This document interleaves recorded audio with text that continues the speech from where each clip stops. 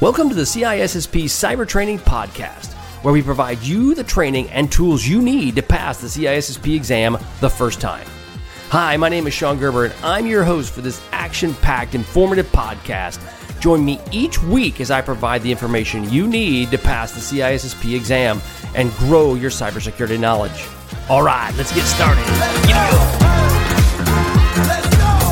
Good morning, it's Sean Gerber with CISSP Cyber Training, and I hope you all are having a wonderful day today.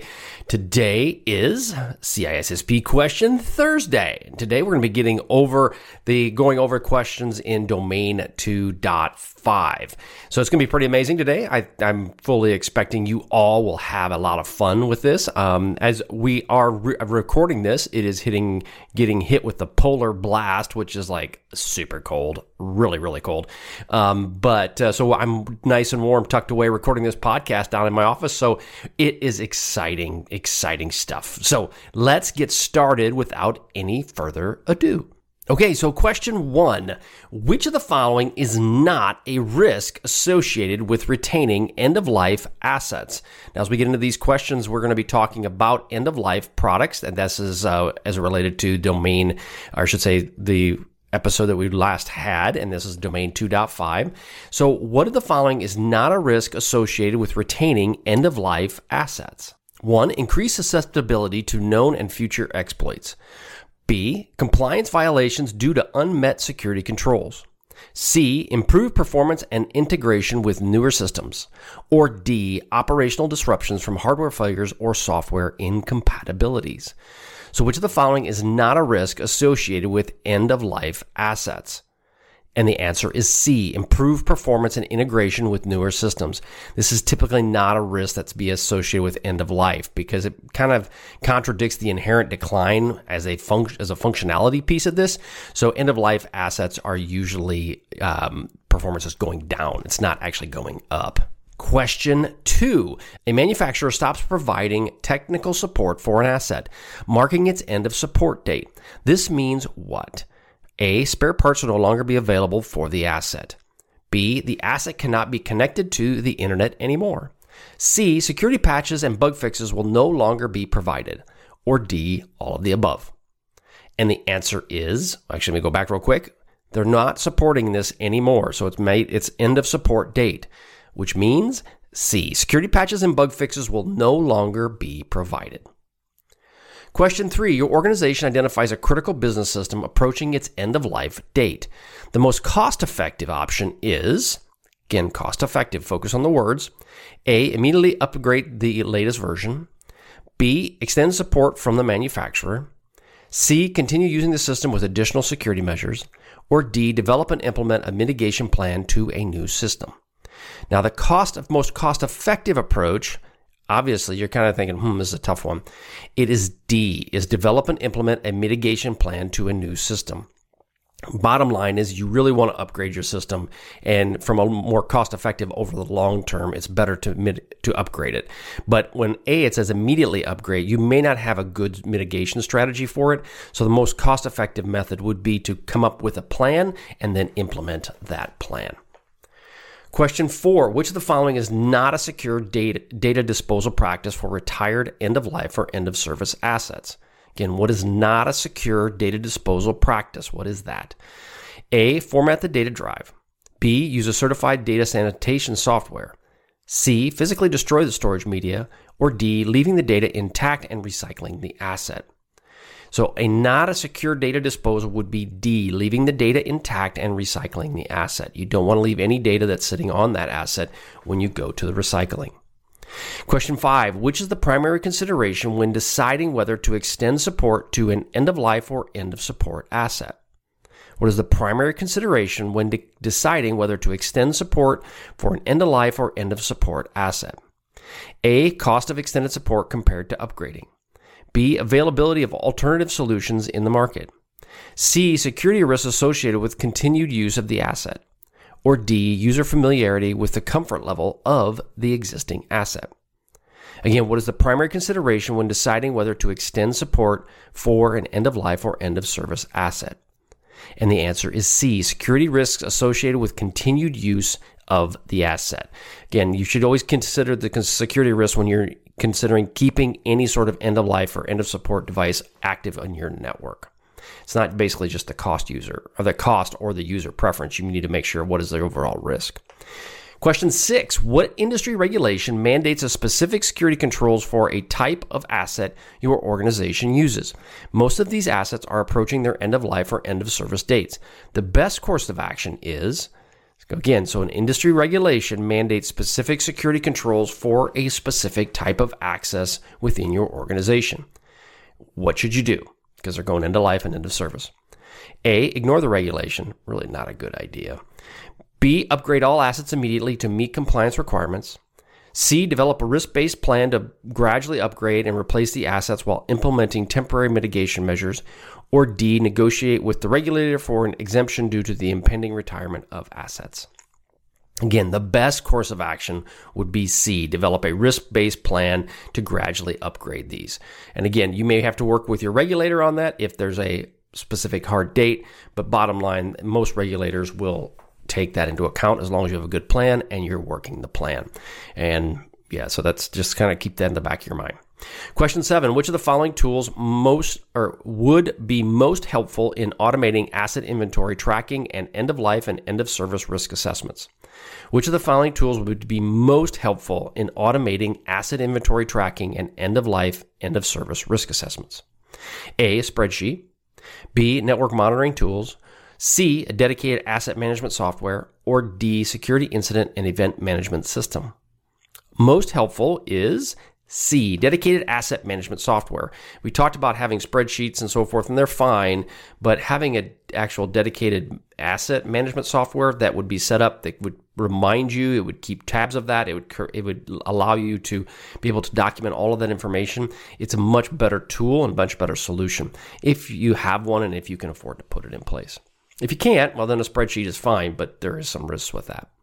Question 8, during the business continuity planning exercise, you identify a single point of failure in your network caused by end of life and end of support switch. The best way to mitigate this risk is, so during a BC and DR planning, you identify a single point of failure in your network caused by an end of life and end of support switch. What should you do? All right, A, schedule immediate replacement of the switch with a newer model. B, implement redundancy by adding another switch to the network. C, develop a disaster recovery plan for handling outages caused by the switch. Or D, all of the above. And the answer would be D, all of the above, right? There's a lot of little things going on there, but if you do all of those would be a very helpful plan to get you set up for mitigating that risk. Question 9, an open source software alternative exists for end of life, end of support commercial software your organization uses. Before switching, you should prioritize what? An open source software alternative exists for an end of life and end of support commercial software your organization utilizes. Before switching, you should do what? A, cost savings compared to the commercial license. B, user training and adoption of the new software. C, thorough security vetting of the open source project. Or D, compatibility with existing systems and data formats. Okay, so all of those are important, but the best answer would be C, a thorough security vetting of open source project. It doesn't do any good to do the planning, the training, and all of those things if the actual product itself has got security issues. Question 10, which of the following is not recommended practice for employee awareness about end of life and end of support risks? A, regularly conduct training sessions on secure data handling practices.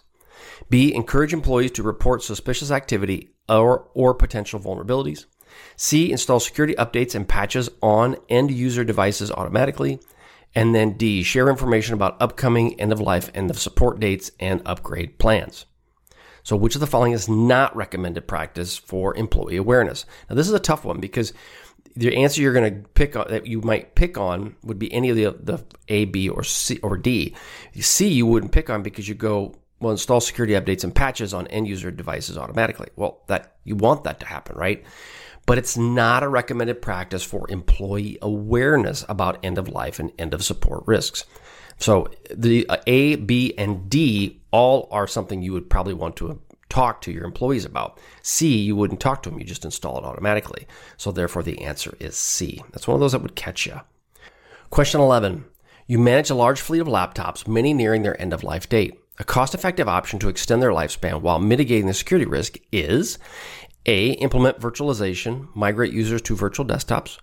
B, install open source security software on each laptop. C, upgrade the operating system to a newer version supported on older hardware. Or D, extend support from the manufacturer and patch diligently. Again, you manage a large fleet of laptops, many nearing end of life. What is a cost-effective option to extend their lifespan? And the answer is A, implement virtualization and migrate users to virtual desktops.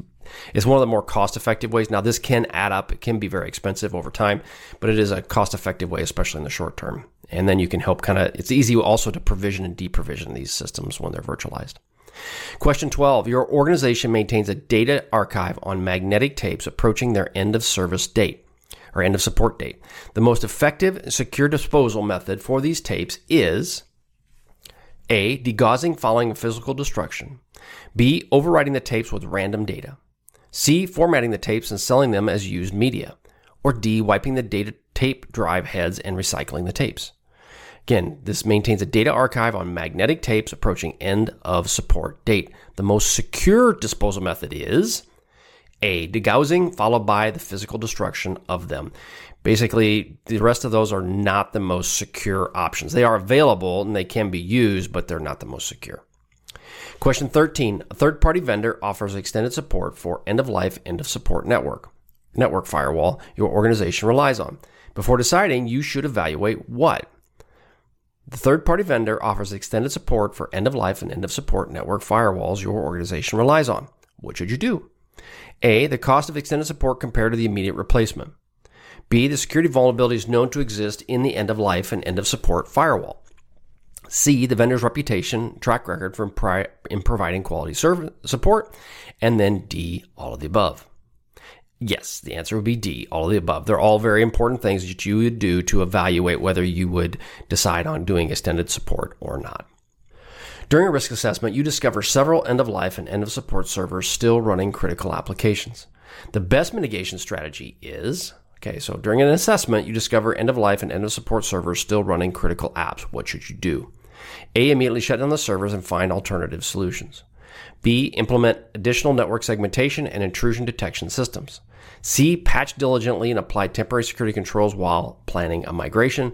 Or D, secure physical access on the servers and restrict user access.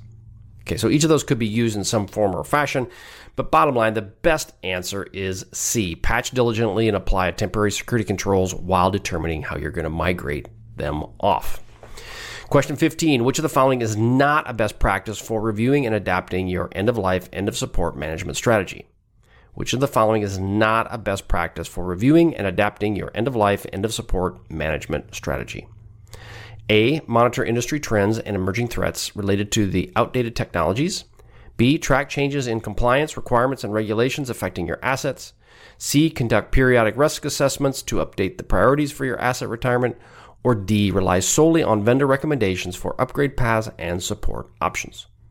Again, which of the following is not a best practice for reviewing and adapting your end-of-life, end-of-support management strategy? The answer is D, rely solely on vendor recommendations for upgrade paths and support options. Bottom line is they can give you some recommendations and some paths to do this, but at the end of it, when it's all said and done, it still comes down to you. You have to be able to understand this yourself and be able to go down this path and understand what you're going to do from an end-of-life and end-of-support strategy. Okay, that's all I've got for you today. I hope you guys have a wonderful day. Go to CISSPcybertraining.com and check it out. There's a lot of great stuff out there if you are looking to take your CISSP, or if you're just trying to learn cybersecurity. It's a lot of great information available to you. All right, have a wonderful, wonderful day, and we will catch you on the flip side. See ya.